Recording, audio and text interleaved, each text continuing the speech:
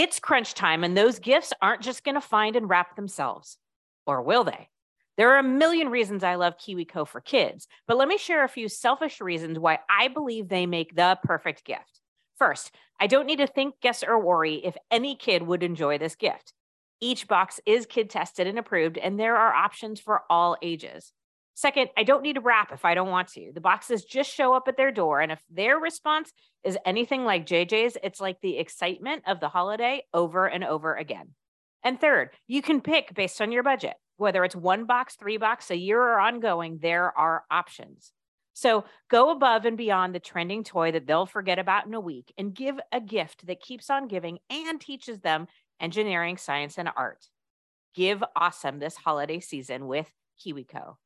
Get your first month of any crate line free at kiwico.com/WW30.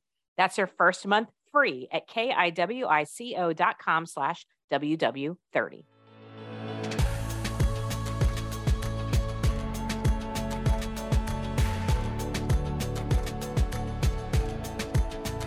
I am Nicole Khalil, and you're tuning in to another episode of This Is Woman's Work. If you're a regular listener, you'll know that this show is all about redefining what it means, what it looks and feels like to be doing woman's work. And that my hope is that the new definition is doing whatever authentically feels right to you, doing whatever makes you feel the sun from the inside. Do that. And that seems pretty simple, right? So why have a podcast about it? Because my experience is that simple is not the same thing as easy.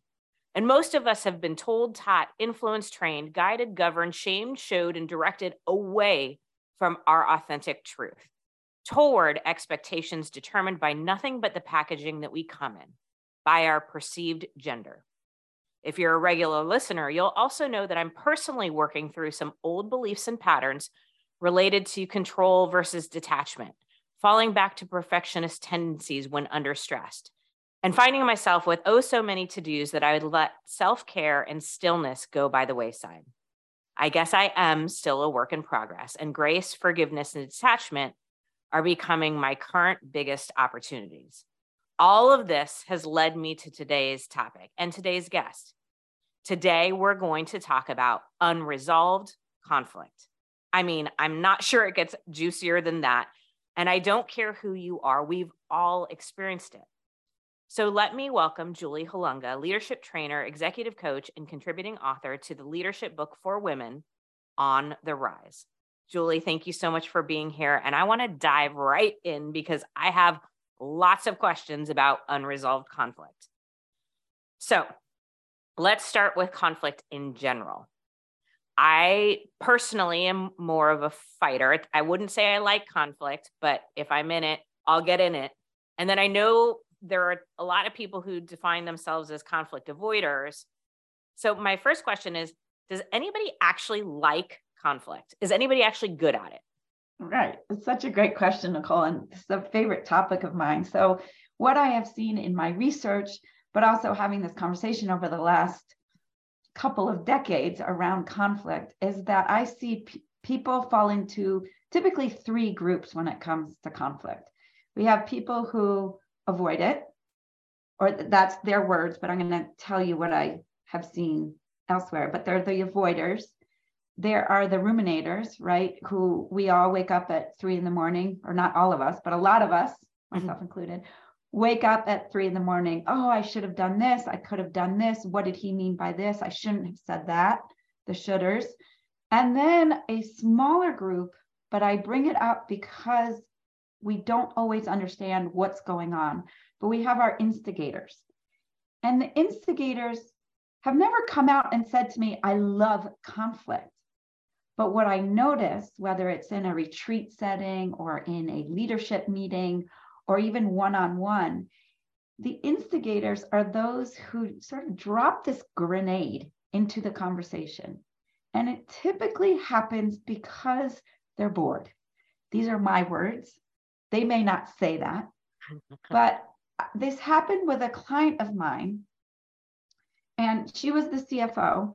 The CEO, another amazing woman, groundbreaking in terms of what she had done professionally, but also the company that she had started, would do this. And it turned out, after a few conversations, we figured out she was bored with the conversation. She liked a fast pace and she wanted to move on.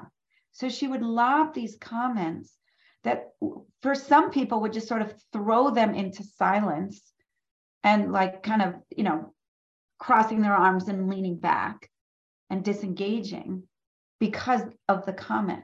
Her purpose was not to push people out of the conversation, but rather, let's get this going. Let's get some innovation or some innovative thoughts out on the table. And once people understand that there are instigators, then they understand what's going on in any given conversation, and they tend not to pull back. And they tend to say, okay, this is what's going on. Nicole's instigating because she wants to move the conversation along, or she has this wild idea.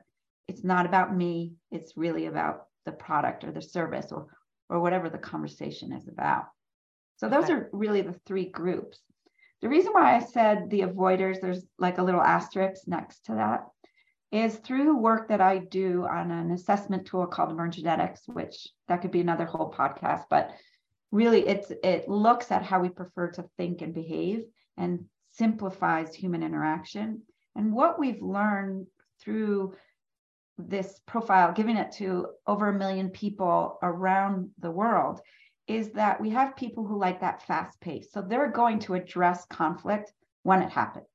It sounds like maybe you're in that group, like you find out that I'm annoyed with you about a decision you've made, you're going to come talk to me and say, hey, Julie, what's going on? At the other end of the spectrum, we have people who prefer a gentler pace. They're not avoiding conflict per se. They're doing everything they can to prevent it from escalating.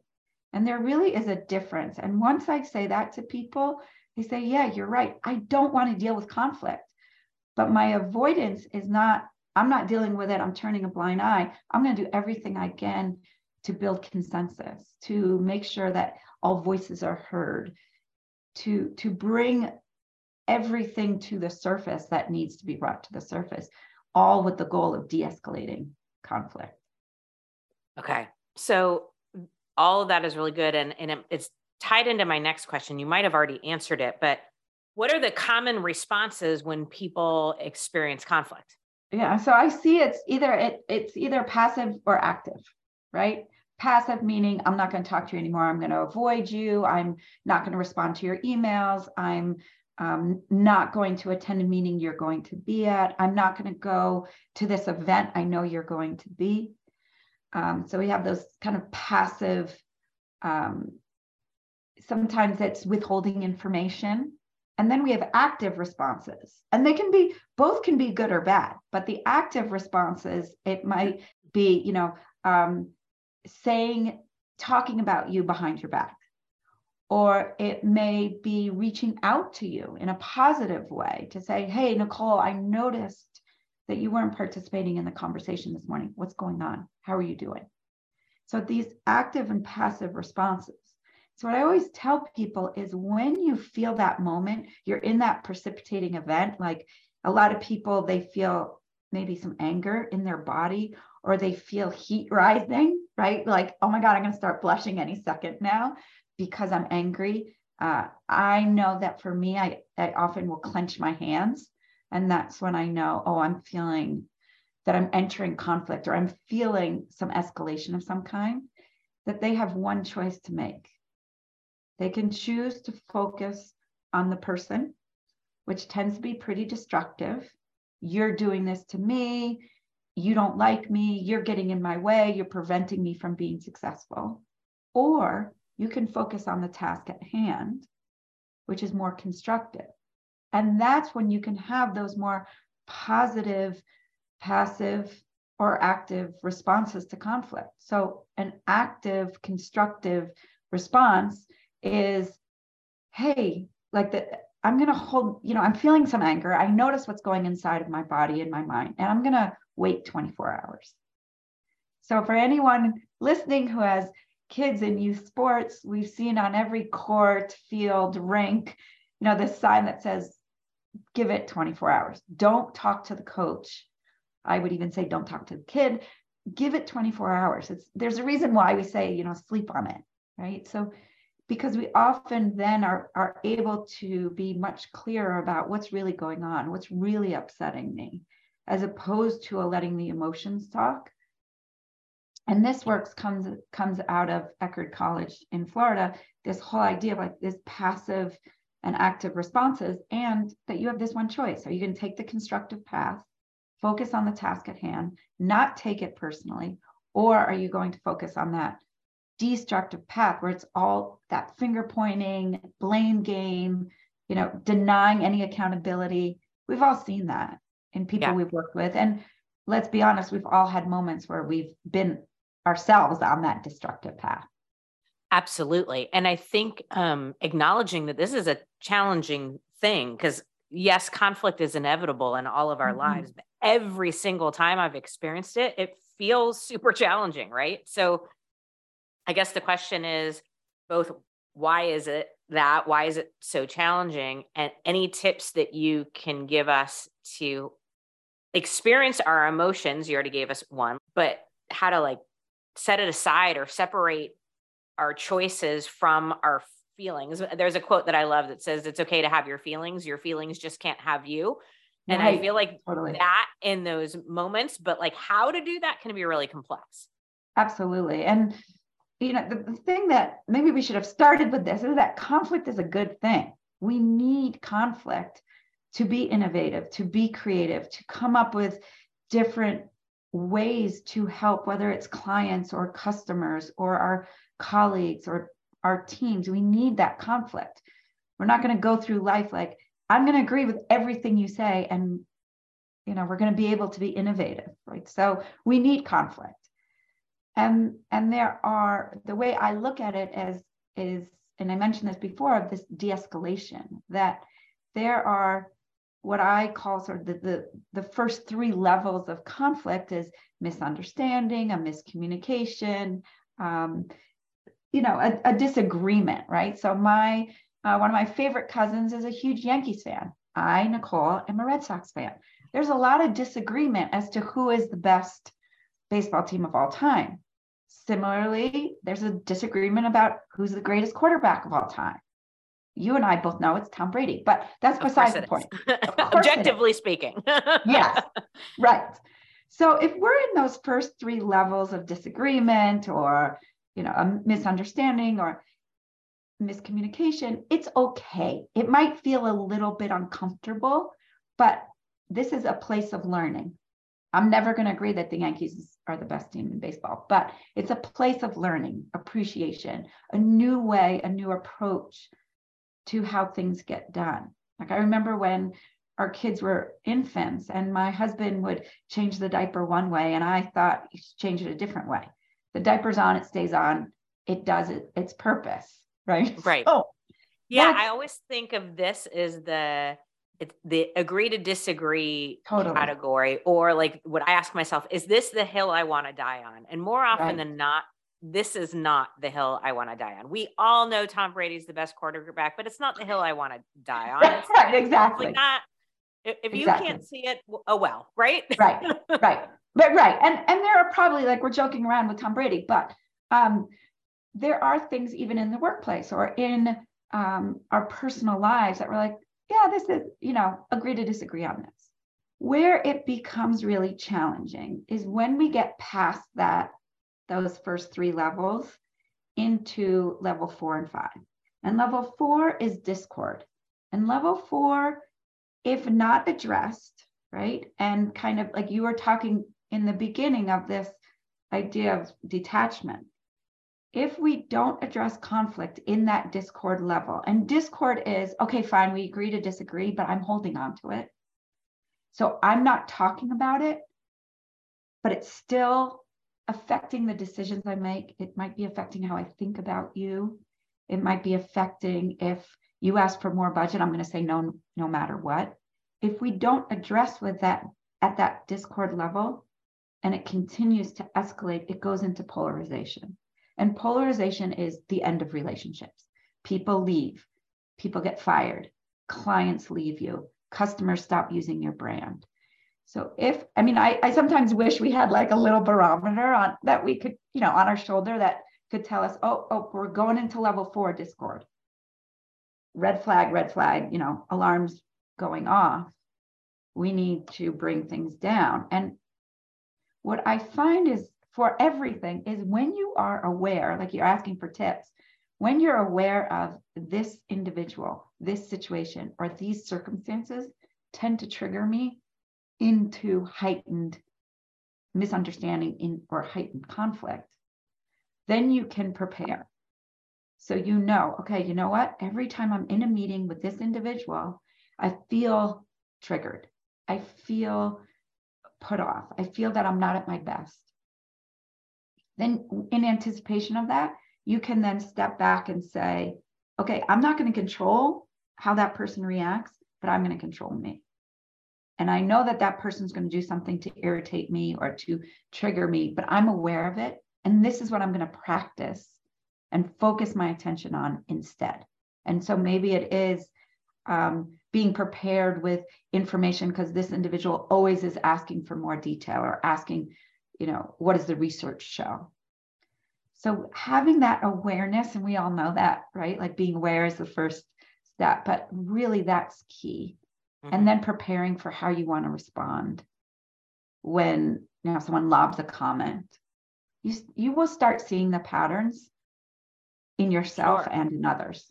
Yeah. I mean, you mentioned this physical feeling. We all have it, right? Like I get kind of that sick feeling in my stomach and I get really hot. Like I thought I was having hot flashes in my 20s and then I realized, no, this is just conflict. This is what happens in my body. Okay. So I want to make sure, because I think this really resonated with me, is this idea of that 4th level Discord, right? Yeah. I think a lot of us as women spend a lot of time in that 4th level. And what I'm hearing is we basically have the opportunity to de-escalate into the first 3, or it's ultimately going to go into the 5th level, which is the ending of a relationship. Mm-hmm. And I mean, you may disagree, but I think in some cases that discord is about deciding which direction is the right direction and sort of like not wanting to live in discord for too long. And then like I'm thinking out loud, in order to de-escalate, at least in some situations or in some relationships, the other person is going to have to want to de-escalate as well. Yes. Because if you're de-escalating and they're doing the things that will damage and end a relationship, like that is an awful place to be. Okay. So all of that brings me to the thought that keeps popping in my head: closure. Yes. I have been told how important closure is, and I have done I need closure to move on. And I'm curious your thoughts on it. I have a new working belief about closure. Is closure important? Is it a myth? Is it a way of controlling? Is it an excuse? Is it valuable? Will we ever get it? Like, what are your thoughts on closure? Right. So closure for me is it comes to that control piece, and we can control ourselves, and that's it. We can control our thoughts, we can control our actions, we can control our behaviors, but we can't do that for someone else or for other circumstances.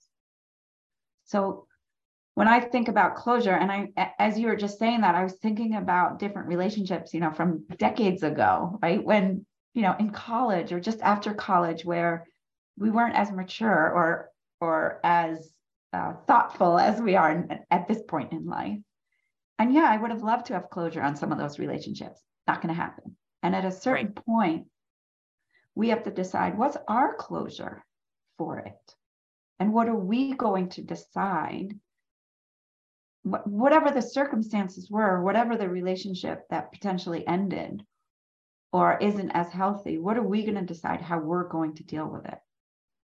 So again, that it's raising that awareness, like, why do I feel that I need closure? What am I trying to control here?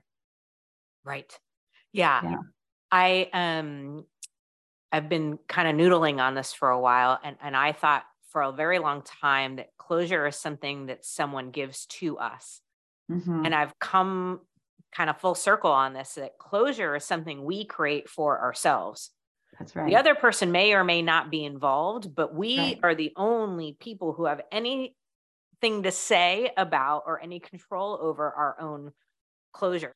Right. And I would say that for anything, right? Like whether it's closure or conflict, to your point, what if someone else doesn't want to give you that closure? Or what if someone else wants to escalate conflict? And this is the question I get every single time. So I'm so glad you brought it up. Like, what do I do if I want to stay on the constructive path and focus on the task at hand, and someone else is in that blame game and denying accountability? What do you do? And it's so funny because this question comes up so much. So I always have my, two cents on it, but I always ask the room, what are your thoughts? I've asked colleagues of mine or other people who are experts in conflict. And I wish there was one clear-cut black and white answer, and there just isn't. And it's what I always say to people, it goes back to the control thing. You can control yourself. And there is a certain point, like that's what we can control. What am I going to put up with? If there's a toxic person you work with and you're really good at what you do, or you have that confidence in you, like get out of there. I hate to say that, but when you've given it your all and when you really know that you've reached that point, there's a certain point that it's not healthy anymore, right? Yeah. And so many of us as women, whether it's because of control or fear or excuses or whatever, we stay in that discord space so long. That's really fascinating for but you me. make such a good point, like that the women, we hold it, like we take on that responsibility. Any tips or insight when we're in it? I always find it's easier to see something from the outside looking in than it is when you're in it. How can we identify or determine if the conflict is worth resolving, if it's worth putting the effort in to de-escalate, or when we should just walk away, move on, let go, whatever terminology we want to use? Yeah, so I'm going to separate this between work and personal, because I often find in these conversations, especially with women, that they say, at work, I feel really good about how I deal with conflict. I feel proud of myself and I feel very professional. At home, it's a totally different story, right? Like, and part of that is a comfort, like if it's with a partner or a spouse or a family member, right? Like you can be a little bit more free. What I always say, especially in the work sense, is how important is this individual to your success? If they are not, doesn't matter, right? So you can agree to disagree. And as long as you're being honest with yourself, you're not in that place of discord and holding on to something. And if you can say, okay, we don't agree on this, but I'm okay with kind of giving you the win for this, it's okay. So really thinking about how important is this person to my success? And then thinking about if I'm not in relationship with this person, so I'm not avoiding them, I see them, I say hello, but you know what, I'm going to step back a little bit. Does that affect your life significantly? And this is the bridge between, I think of this both personally and professionally. So personally, I find that it's really important too, especially as women, as we get older, like we know what makes us feel good, who makes us feel good and who doesn't. And knowing that this person isn't that important to me, or whatever the negative feelings are, or the conflict that isn't working for me, that energy, I don't want to deal with anymore. So I'm going to step back. It doesn't mean you have to be rude. You don't have to have a big blowout fight, but maybe you're just going to step back in terms of how often you engage with that person. But it's really sitting. I loved how you said in the beginning, like being still with yourself and noticing, how am I feeling after I interact with this person? So I'll give you an example. So I had a friend, we had known each other in college. We'd been friends, had not been in touch for 20 years, got back together again, started hanging out, and the behaviors she was exhibiting didn't really line up with mine. Just leave it at that. And we went to brunch one day, and and our daughters came with us, and my daughter was maybe 7 or 8 at the time. And we were driving home, and I started to fall asleep at the wheel. I hadn't been drinking. It was 1 o'clock in the afternoon. I slept well the night before. There was no reason for me. We weren't driving that far. There was no reason for me to be falling asleep at the wheel. But it scared me quite a bit. Obviously being on the road, falling asleep is not a good thing, but having my daughter in the car with me. And I came home, and I was really upset that this had happened. I mean, we were fine. Nothing happened. I don't know about anyone else. I slapped my cheeks, and, luckily we were close to home. But what I realized, I sat with this for a couple of days, and what I realized was that this friend had completely drained me of every ounce of energy over that lunch, that I fell asleep driving home. That was such a wake-up call to me that friendship was no longer serving me anymore. And I shared it with a couple of people, and they're like, oh, yeah, that's called an energy vampire. And that just rang so true to me that I became so hyper aware of my energy around other people. And that's something that is a distinction. Like, sometimes I feel bad because, my husband says you broke up with her. And I'm like, yeah, I kind of did. But it's what I needed to do. Like, if I'm going to be potentially putting my life, other people's lives at risk, my daughter's life at risk, because you drained me of all this energy, that's a conflict I don't want to be engaged in. Well, and I think we all have these people in these relationships, whether it's current or in our history, where we look at it and we're like, that mostly made me feel awful. It's really interesting. I think the stillness is important, really checking in. How does this person make me feel? What is my body telling me? What is my energy telling me? And I liked what you said too, like how important is this person to my overall success professionally? Right. I think that's a hard question sometimes personally, because I think a lot of times these people feel really important, but it's understanding what life could look like without. Yeah, it's so true. And it's I joke around and say, breaking up, but it's a hard thing to do. But I can say at this point in life that I'm better off for it. I'm better to the people that I'm around. I'm better to myself if I'm able to surround myself with people who energize me. Right. And, from the workplace, like, there might be people who push you. And so you might say, like, oh, wow, like, this isn't really conflict. This is someone who's pushing me outside my comfort zone, and I perform better there. Yeah, totally. Right. Like, this isn't about comfort necessarily. Right. It's more about, there's a difference between being uncomfortable and being in pain.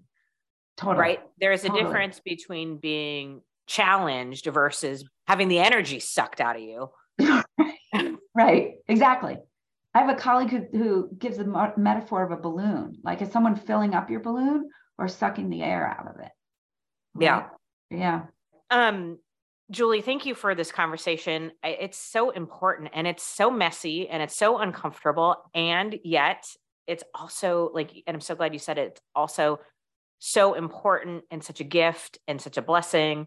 And relationships without conflict aren't really relationships. That's right. The difference is they either make it stronger or make it worse. And that's how, at least from my experience, the one's worth keeping. That's true. Absolutely. I love it. All right. If you're listening and you want to connect with Julie, you can go to her website, juliehalunga.com, or follow her on LinkedIn. We'll put all of that in the show notes. Julie, thank you for this very important conversation and for going all over the place with me. Yes. Thank you, Nicole. It's been a lot of fun. Awesome. Okay. I'm going to leave you with this thought. What if the most important question any of us need to be asking is whether or not this conflict actually needs to be resolved? Maybe not being able to get closure from somebody is closure. Maybe understanding that you deserve better than waiting for answers from somebody who's never going to give them to you. That time and space and stillness and choosing yourself is the best kind of closure. That actions really do speak so loudly that you can't hear anything else. So you listen and believe those actions and find comfort in the fact that the only actions you actually have any control over are your own.